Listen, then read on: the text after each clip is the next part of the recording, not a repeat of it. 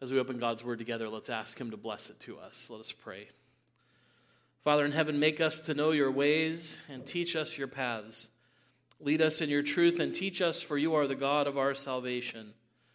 Lord, you are good and upright, therefore you instruct sinners in the way. You lead the humble in what is right and teach the humble his way. So instruct, lead, and teach us by your Spirit through your word now, so that we may see Jesus. And hear us, for we pray in his name. Amen. Please be seated. And please turn with me in God's word to Isaiah 53. Isaiah 53. And we'll read the first 9 verses in connection with what we read from Lord's Day 15. And to think about the suffering servant as presented to us in these familiar words from Isaiah 53. So we'll read the first 9 verses together. And let's pay careful attention, for this is God's own word. Who has believed what he has heard from us? And to whom has the arm of the Lord been revealed? For he grew up before him like a young plant and like a root out of the dry ground. He had no form or majesty that we should look at him, and no beauty that we should desire him. He was despised and rejected by men, a man of sorrows and acquainted with grief. And as one from whom men hide their faces, he was despised, and we esteemed him not. Surely he has borne our griefs and carried our sorrows. Yet we esteemed him stricken, smitten by God, and afflicted. But he was pierced for our transgressions. He was crushed for our iniquities. Upon him was the chastisement that brought us peace, when with his wounds we are healed. All we like sheep have gone astray. We have turned every one to his own way, and the Lord has laid on him the iniquity of us all. He was oppressed and he was afflicted, yet he opened not his mouth. Like a lamb that is led to the slaughter, and like a sheep that before its shearers is silent, so he opened not his mouth. By oppression and judgment he was taken away. And as for his generation, who considered that he was cut off out of the land of the living, stricken for the transgression of my people? And they made his grave with the wicked, and with a rich man in his death, although he had done no violence, and there was no deceit in his mouth. Thus far, the reading of God's word. May he bless it to us. As I mentioned, I had little notice that I was going to be preaching this evening. I found out yesterday morning, and I was still finishing up my work on my morning sermon, and it was a good time to be reflecting on what I could preach on this kind of short notice. And always you have as a pastor the things that you would like to say about a passage that end up on the cutting room floor because there's not enough time. Even a sermon, I don't know how long the sermon ran today. You can tell me later if it was long. But even despite that, there are things that you want to say, that you want to talk about, that you're just not able to get to. And one of those things that really struck me was to think about how the passage talked about this morning, how we're called to store up God's word in our heart and really to have that word to carry around with us, and how our Lord Jesus really typified that in his own life, where we could see him calling on God's word in not the easy situations of life, but when he was very hard-pressed, he was still able to reflect on God's word and to have that treasury of the word in his heart that would come out when he needed it. And, we treasure up the word also, I think, as Christians. We try to learn from God's word. We're always impressed when we meet people who have a vast knowledge of the word of God at their fingertips. I think we always wish we were more like them, but we recognize that they didn't just, tumble into the world that way. They've done a lot of reading and work to know God's word and to store it up in their hearts. And I thought, what we always can do when we store up God's word in our heart is we can always recognize how the blessings of God are ours in Christ, and how all the sufferings that God's word talks about, he carries for us so that we don't have to go through. But how difficult it must have been for him to be going through life, and when he came to passages like Proverbs 2, and when he would hear that word preached, how that would have come to him as he thought about what awaited him in the future. Right? To have a sense of what he has come into the world to do, and to read passages like our text this morning that ends with Proverbs 2:22, but the wicked will be cut off from the land, and the treacherous will be rooted out of it. I was sort of haunted this week when I was studying, when I came across a commentator that said that verse talks about excommunication by extermination. And I thought, we can read that and say we avoid that because of what Jesus did for us on the cross. But when he read that, he knew that that's what awaited him at the end of his life. He knew that that's what he had come to do, to suffer for his people. His life was a life of suffering, that he might set us free. So although I know the suffering of the Lord Jesus is a heavy topic for a Sunday evening, we want to see how he has suffered and to rightly understand his suffering so that we might be comforted to know that we've been set free from that suffering by what he endured. And so I just want to make the three questions in Lord's Day 15 the structure of our sermon this evening and just ask the questions that the Catechism asks. What does it mean that Christ suffered? Why did he suffer under Pontius Pilate? And why is it important to confess that he was crucified? All of these important for our salvation. What does it mean that Christ suffered? Well, we confess that during his whole life on earth, but especially at the end, Christ sustained in body and soul the wrath of God against the sin of the whole human race. The Catechism rightly draws our attention to the fact that Jesus did not suffer merely at the end of his life. His whole life was a life of suffering. That really is communicated powerfully for us in Isaiah's prophecy. It's hard to read that, what Isaiah records in Isaiah 53:3. He was despised and rejected by men, a man of sorrows and acquainted with grief. His whole life was a life of suffering under the curse. And why is that important for God's people to know that his whole life was a life of suffering, not just at the end? Well, it's important because it reminds us that he has really entered into the experience of his people. Because if we think about it, our whole lives are lived under the curse. Our whole lives are lived under the reality of being broken people in a fallen world. It's an everyday reality that the curse has brought upon us. That was the tragedy of what Adam was told about the curse that had come on his work for the rest of his life. What did God say to him in Genesis 3:17-19? And to Adam he said, because you have listened to the voice of your wife and have eaten of the tree which I commanded you, you shall not eat of it. Cursed is the ground because of you. In pain you shall eat of it all the days of your life. All the days of your life.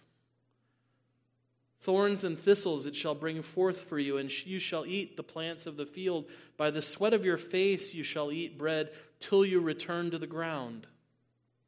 For out of it you were taken. For you are dust, and to dust you shall return. Part of the terrible nature of the curse is it affects all of life.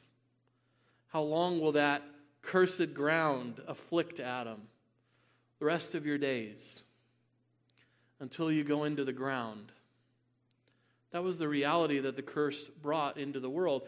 And that's why it's important to understand that the Lord Jesus Christ entered that experience of his people. It was awful for him to suffer at the end of his life on the cross, but he entered into that experience that we must endure of living life in this world, the whole of life in this world. To understand really what that is, that Jesus can sympathize with sinners. And he did that having given up the fellowship he enjoyed from all eternity at the right hand of his Father. He had known a world not like this, and chose to enter into a world like this, came to live life under the curse, took upon himself the weakness of our fallen nature, and experienced all those things in his real human body that humans experience throughout the generations. We read in the Gospels that he was hungry, that he was thirsty, that he was exhausted, that he was sad, that he was grief-stricken, that he was poor. To think that the one who created the whole world didn't have a place to lay his head. Was born to poor parents who couldn't afford to bring an offering to redeem him that most people could. Had to bring birds to redeem him because they couldn't afford the greater animal. He entered into the experience of suffering in this world. The whole of his life lived under the curse, just as the whole of our lives are lived under the curse. He lived a life just like ours, except he knew no sin. That's why it's significant that he didn't suffer just at the end of his life. He understood what it was to live life in this world. Our form for infant baptism has a beautiful prayer after the baptism, praying for our children, asking God to give our children faith. And the prayer is so that they would be able to stand before the judgment seat of God without fear. It's a wonderful prayer. It's our heartfelt prayer for all the children of the church who are baptized. But it's always interesting how the old form described this life. It's always such a blessed occasion when we baptize a covenant child. Sometimes we can think that, because we're Reformed, we have to add some down note somewhere. And the form says, as part of that prayer, when they leave this life, which is nothing but a constant death. And it's capturing something of what it is to live life under the curse. That this life is nothing but a constant death from which we need to be relieved. And what a thing it is to have a Savior who understands what it is to live in this life.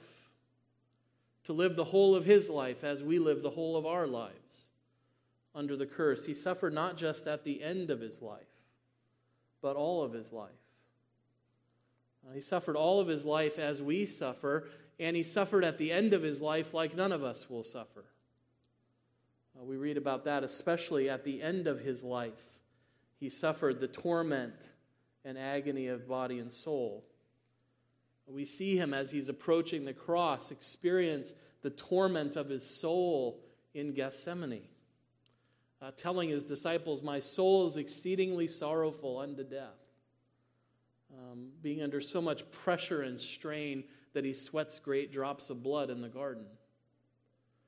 He's suffering himself already, even as he's approaching the end of his life. And he has to suffer it, in a sense, really alone. All of his disciples begin to disappoint and desert him.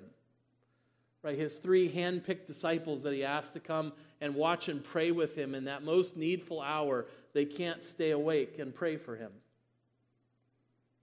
Right? We always talk as a group of Christians how encouraging it is to know that fellow Christians are praying for us in our difficulty.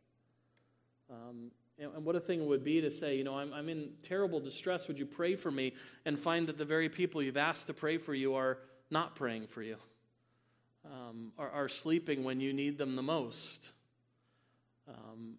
They disappointed him in that way. One of his 12 hand-picked disciples betrayed him into the hands of wicked men.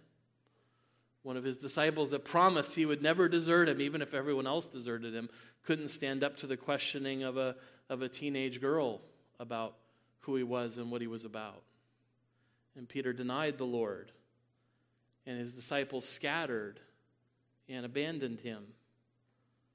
And leading up to his crucifixion, wicked men falsely accused him. They beat him, they spit on him, they whipped him, they mocked him, they insulted him, and finally they killed him. Killed him on the cross, which was one of the worst ways to die. And the question that should prompt all of that, the reason that we highlight all of that suffering, is to really press home the question, why did he do it? Who would volunteer for this? Who would come into the world knowing that this was the end for which he came? Why? Why would he endure this suffering? He had to endure it not for himself, right? He knew no sin. He was not suffering for his own sin. When we suffer, we understand why we're suffering. We suffer for the original sin of our human race, and we suffer for the actual sins we commit. Our misery is our own. It's of our own making. We've made this world what it is by our sin. We suffer on account of what we've done. Why did Jesus suffer? Not on the account of what he had done, but for what we had done. He suffered all of his life, but especially at the end, this he did in order that by his suffering as the only atoning sacrifice, he might deliver us, body and soul, from eternal condemnation and gain for us God's grace, righteousness, and eternal life. Herman Vitzius said that Jesus died so that he could reconcile elect sinners to God and restore them to divine favor. He came into a broken world filled with fallen people that he might repair it and restore them to favor with God. And he did that at the price of his own suffering. That's what his suffering meant. That's what all this suffering meant. It meant that by this suffering, he was reconciling the world to God. He was reconciling that brokenness to his Father. Right? 2 Corinthians 5:19 says, "In Christ God was reconciling the world to himself, not counting their trespasses against them." Or we think of what Paul says in Romans 5:8-10. "But God shows his love for us in that while we were still sinners, Christ died for us. Since therefore we have now been justified by his blood, much more shall we be saved by him from the wrath of God. For if while we were enemies we were reconciled to God by the death of his Son, much more now that we are reconciled shall we be saved by his life." He suffered for our brokenness that he might restore what was broken, that he might reconcile sinners to his Father. And there are several elements to that we want to take note of so that we understand what he accomplished by this suffering. That he satisfies the wrath of God against all of our sins. All that he suffered there, all that he did there, satisfied God's justice against sin. Satisfied God's holy justice and his holy anger against that which is wrong. We all experience that when we hear some story or read it in the news, and we see something that's really wrong, and it makes us angry that it's wrong. God is a holy God. The Psalms tell us he feels indignation every day over the wrong that's done in the world. And God satisfied his wrath by his Son. Satisfied his wrath against the sin of his people. All of that indignation he had been bearing against the sins of his elect, he poured it out on his Son, who willingly died there as our substitute. When people have come and called that kind of idea of a substitution sacrifice cosmic child abuse, you have to be reminded that Jesus knew exactly what he was doing coming into the world. He knew exactly what he was volunteering to do by coming into the world. He came into the world to take the punishment of his people on himself so that they would avoid it. This is a knowing agreement he made with his Father before time began, to come into the world and to redeem his people, even at this cost, knowing that the wrath of his Father would need to be satisfied in his body and soul. He was willing to do that. He was willing to come and to be a Savior, to die as the sacrifice for our sins. That's what all of the Old Testament sacrifices were pointing forward to, the one who would come and really lay down the death that would take away the wrath of God, that would put out the altar fire of God's anger against sin. You know, the burning altar was always burning in the midst of the camp in the Old Testament. You could always see smoke rising from the altar. And what was that always reminding people? We serve a holy God. There have to be sacrifices morning and evening for a people like us to live with a holy God in our midst. It was all pointing forward and asking the question, is there an offering that can ever be satisfied, that can ever put that fire out, that can ever stop that altar from burning? And the answer is the cross of Jesus Christ. That's what puts out the altar fire of God's wrath against the sins of his people. It makes satisfaction for sin. He dies for our sin. Isaiah is so clear about that. Isaiah 53:6, we all like sheep have gone astray. We have turned every one to his own way, and the Lord has laid on him the iniquity of us all. That's what John the Baptist was enabled to see by the illumination of the Holy Spirit when he saw Jesus coming. He said, "Behold the Lamb of God who takes away the sin of the world." How does he take it away? By dying. By dying. By being the sacrifice. By receiving the sins on himself and dying in the place of his people. He knew exactly what he was coming to do. And he came to do it in obedience to his Father's will. That's why we talk about the life and the death of our Lord Jesus Christ, all in terms of obedience to his Father. Maybe you've heard people refer to the active obedience of Christ and the passive obedience of Christ. All it means is that when Christ came into the world, he obeyed everything that his Father asked him to do. He was actively obeyed all of God's law perfectly, which is the condition for obtaining eternal life. And his passive obedience, where he suffered and paid the penalty of sin, discharging, all of our debt by his death on the cross. We have to understand the glory of what the Catechism testifies to us is that he has offered that atoning sacrifice. That sacrifice that really does turn away the wrath of God from his people. He receives it on himself and he extinguishes it. There is no more wrath. It's been poured out. It's been satisfied. And that's what we have to know as Christians. There is no more wrath of God against our sins anymore. It's been poured out on Christ. He has satisfied the wrath of God. The Father does not look on us as a wrathful Father anymore, because the Lord has paid everything we owed. He has satisfied the justice of his Father. He has secured every blessing that comes to us by his death. We need to understand what his suffering has accomplished. That's what it has accomplished for God's people. Think of that the next time you have those dark nights of the soul when you're worried that God is really still angry with you. Think about the cross of Jesus Christ.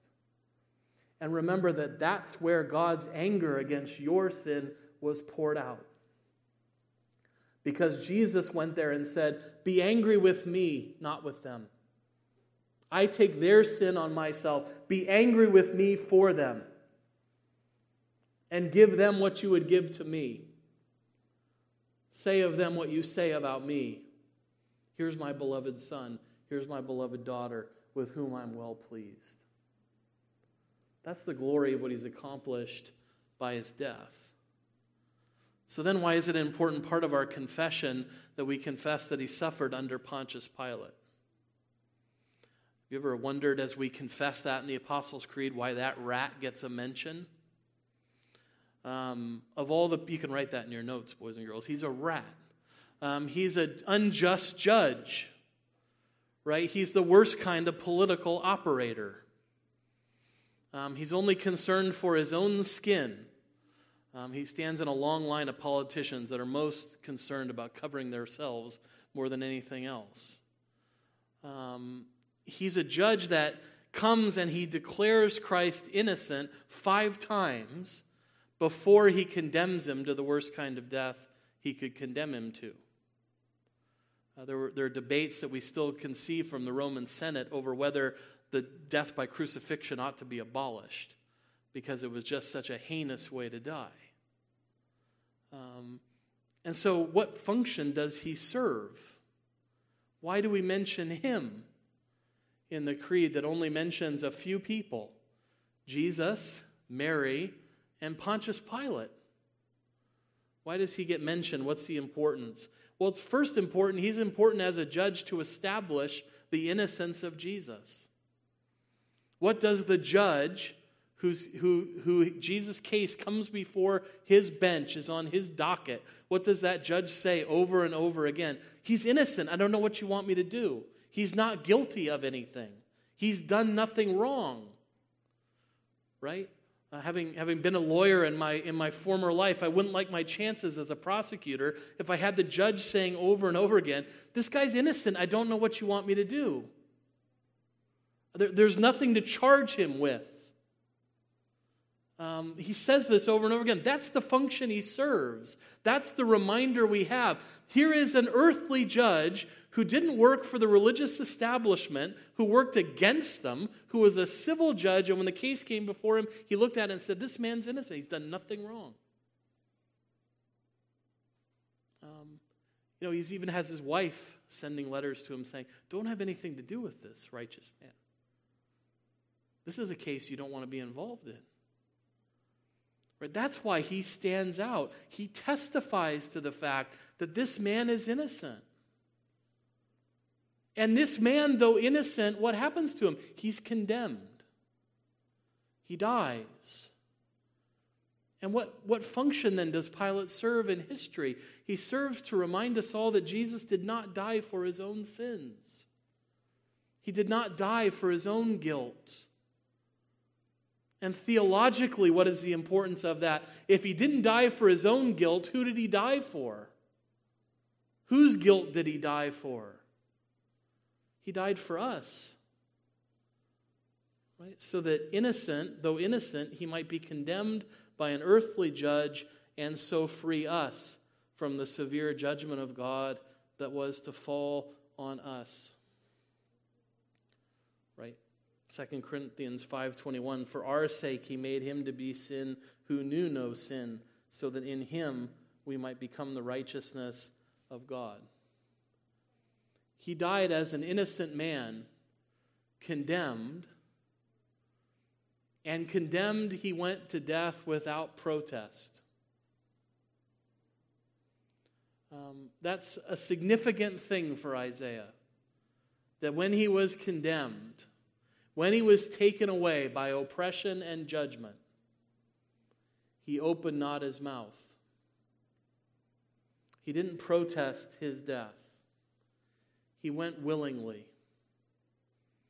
It's not just a tidbit that Isaiah includes. God doesn't waste his breath when he speaks. And what is he saying to us here? He went without protest. He didn't try to excuse his innocence. He went willingly to die for his people. He accepted the verdict that should have been our verdict, so that he could be condemned and die in our place. That's why he didn't open his mouth. And in not opening his mouth, he submitted himself to an unjust execution. Right? That's Isaiah's testimony. By oppression and judgment, he was taken away. And as for his generation, who considered that he was cut off out of the land of the living, stricken for the transgression of my people? He went to die for the sins of his people. He didn't protest his due process when he was taken out to die. Because again, he was saying by his death, I stand innocent but condemned, so that I can die for the guilty. He dies not for his own sin, but for ours. He is cut off out of the land of the living. He experiences what Proverbs 2:22 talked about. The wicked will be cut off from the land, and the treacherous will be rooted out of it. That's why it's significant that he died on the cross, that he died by crucifixion and not by some other way. Sometimes we play up the crucifixion, and we've all heard sermons, and I'm sorry to say I've preached sermons where we spend all this time talking about the horrors of what it is to be crucified. We all know when that's coming as a congregation. We hear, oh no, I can't go through this again. I can't hear about the terrible scourging and all the way and how you die when you're being crucified. Could we be spared all of that horror? But you see, all of that really only touches on the suffering of the body. It has nothing to do with the suffering of the soul that Christ's crucifixion represented. or what it represented as a Old Testament covenant principle. Because what did crucifixion represent in the law of God? It represented accursedness. It represented accursedness. It's significant that he was crucified, not just because it's a terrible way to die, but because God had said, "Cursed is everyone who hangs on a tree." It's significant that he was crucified because by this death I am convinced that he shouldered the curse which laid on me. Since death by crucifixion was cursed by God. The form of his death speaks of the extent of his accursedness. Not just the worst form of human punishment, but a sign of divine judgment. From a divine standpoint, the cross represented accursedness, that extreme penalty of being brought away from the land. No one's exactly sure why hanging on a tree was such a sign of being accursedness. Some people have said, well, the curse is connected with the fruit that was taken from the tree, and to be hanged on the tree represents some connection with that. Maybe that is. Some people have said it's to be lifted up off of the land and exposed, and so there's some sense in which even the land is sort of rejecting you. There's a lot of speculation. I don't think anybody knows. What we know is the clear testimony of Scripture. Cursed is anyone who hangs on a tree. It's a measure of the curse that Jesus died this way. And for Paul, it's an intensely important theological point that he brings up in Galatians 3:13 and 14. Christ redeemed us from the curse of the law by becoming a curse for us. For it is written, "Cursed is everyone who is hanged on a tree," so that in Christ Jesus the blessing of Abraham might come to the Gentiles, so that we might receive the promised Spirit through faith. He says that accursedness of Christ becomes the assurance of God's people. That all of the accursedness that laid on us has been taken up by him. That he has redeemed us from the curse by becoming the curse for us. It's another way that God in his grace and in his mercy comes to his people and says, you need to be really sure that in the cross of Jesus Christ there is nothing left between us. The sin has been paid for. The wrath has been poured out. The curse has been satisfied and reversed by the death of Christ. There is nothing more left between us. His accursedness should function as our assurance. If he has been cursed in our place, then there is no curse for us. It's been lifted. He's taken it away. That's why we talk about these sober things, to recognize that Christ has lifted all of these things off of us so that we might live. That's why we know that Isaiah 53 doesn't end in chapter 53 with verse 9. It goes on. Yet it was the will of the Lord to crush him. He has put him to grief. When his soul makes an offering for guilt, he shall see his offspring and prolong his days. The will of the Lord shall prosper in his hand. Out of the anguish of his soul he shall see and be satisfied, and by his knowledge shall the righteous one, my servant, make many to be accounted righteous, and he shall bear their iniquities. Therefore I will divide him a portion with the many, and he shall divide the spoil with the strong, because he poured out his soul to death and was numbered with the transgressors. Yet he bore the sin of many and makes intercession for the transgressors. That's why this verse poses such a problem for someone looking for merely an earthly Messiah. Because who could die and yet prolong his days?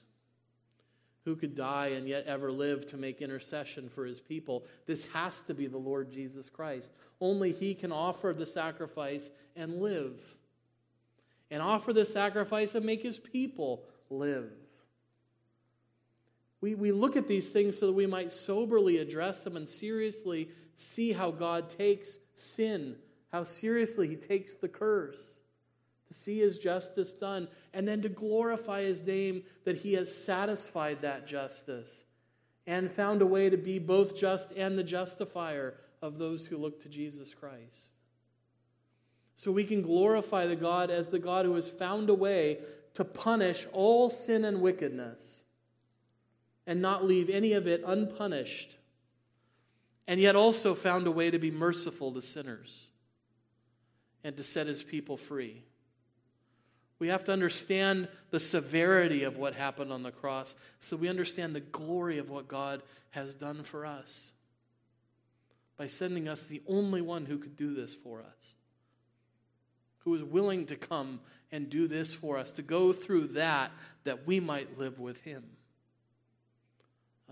What glory we owe to our God for this salvation, for being a God who will in no wise clear the guilty, and yet is willing to show steadfast love and mercy and to forgive sinners of their sins. God has opened the fountain of divine grace to us in his Son. We owe everything to the suffering and death of Jesus. That's why we need to keep that constantly placarded before our minds and hearts as God's people. God knows that we are quick to forget the primary thing we need to know. So what does he tell us? Come together and hear Christ preached, and preach Christ crucified as the hope for sinners. And come to the table and break the bread and drink of the cup and remember that life that he gave. That he suffered his own body to die and his blood to be poured out as a sacrifice for sin and as true food and drink for your eternal life. Look to the cross of Christ as the only hope of your salvation. And in our baptism, he does the same thing. Look at the water to remind you that it's the blood and the Spirit of Jesus Christ that washes you and cleanses you from your sin. God knows that we are a people quick to turn away from the one thing we need to keep constantly before our hearts and minds, that Jesus dying for us on the cross is our hope of forgiveness of sins and eternal life. We can never get away from there if we want to properly understand the glory of what God has done for us, and if we want to have the proper motivation to serve him. Duty is a poor master. Gratitude is a much better motivator for godly living. And when we think of all that Jesus has done for us and what he did for us, particularly at his death, how that should fill us with a desire to serve him in gratitude for what he's done for us by his suffering and death. That knowing exactly what he was getting into, he died anyway, so that he might open that fountain of divine grace and blessing to his people. We owe his suffering for everything we enjoy. One commentator put it this way, and I'll conclude with this. He said, whatever you receive in this or a future life that is good and desirable, you deserve because Christ suffered. If you have a home in which you dwell joyfully with a beloved spouse and pleasant children, if you are clothed with decent apparel, if you are supplied with wholesome and delicious food, if when sick neither the attention of friends nor pleasant cordials are wanting, if when fatigued in body or perplexed in mind, you can recline upon a soft couch, and if you enjoy all these comforts, not in the same way with men of this world, but as the fruits of the love of God, for this you are entirely indebted to a suffering Christ, who for your sake wandered as a poor man without a home, and was suspended naked on a cross, received vinegar and gall to drink, and hung on an accursed tree, destitute of every comfort, and enduring the most excruciating pains, his hands and his feet being pierced with iron nails. If you are soothed with the consolations of the Holy Spirit, if you exult in afflictions, if you have free and abundant access to the throne of grace, if you have a quiet conscience, if you venture to hope for heaven itself and life everlasting, all this too is owing to no other cause than the suffering of Christ. That's true. For our sake he made him to be sin who knew no sin, that in him we might become the righteousness of God. To our Lord and Savior Jesus Christ be the glory, both now and to the day of eternity. Amen. Let's pray together. Father in heaven, we do thank you for the suffering Savior who endured what we endure in this life and far beyond it, that he might set us free from sin. We pray that we might reflect on his cross and remember that he died so that we might live, that he was cursed so that we might be blessed, that he was cut off from the land of the living that we might live forever. When we worry about whether there still is something between us and you, Father, bring us back again to the foot of the cross and help us to see our Savior and all that he has given to set us free. And may the vision of what he has done remind us again and again how we have been set free from all these things, how he died so that he could reconcile us to you. And you sent him so that you could reconcile yourself to the world. May we trust in that reconciliation. May we believe in the saving work of our Lord Jesus Christ and look to our suffering Savior as our hope of glory. And hear us, for we pray in Jesus' name. Amen. Let's take up our psalters, and as a song of response, turn to number 152, Safely Through Another Week. We'll stand and sing all the verses of 152.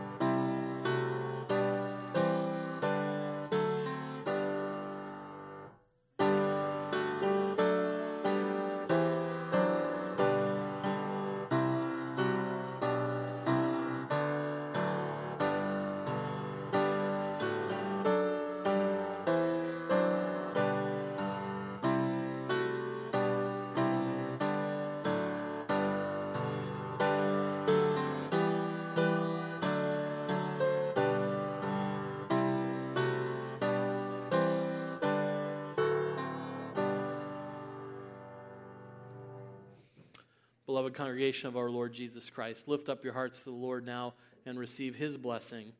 Now may the God of peace, who brought again from the dead our Lord Jesus, the great shepherd of the sheep, by the blood of the eternal covenant, equip you with everything good, that you may do his will, working in us that which is pleasing in his sight through Jesus Christ, to whom be the glory forever and ever.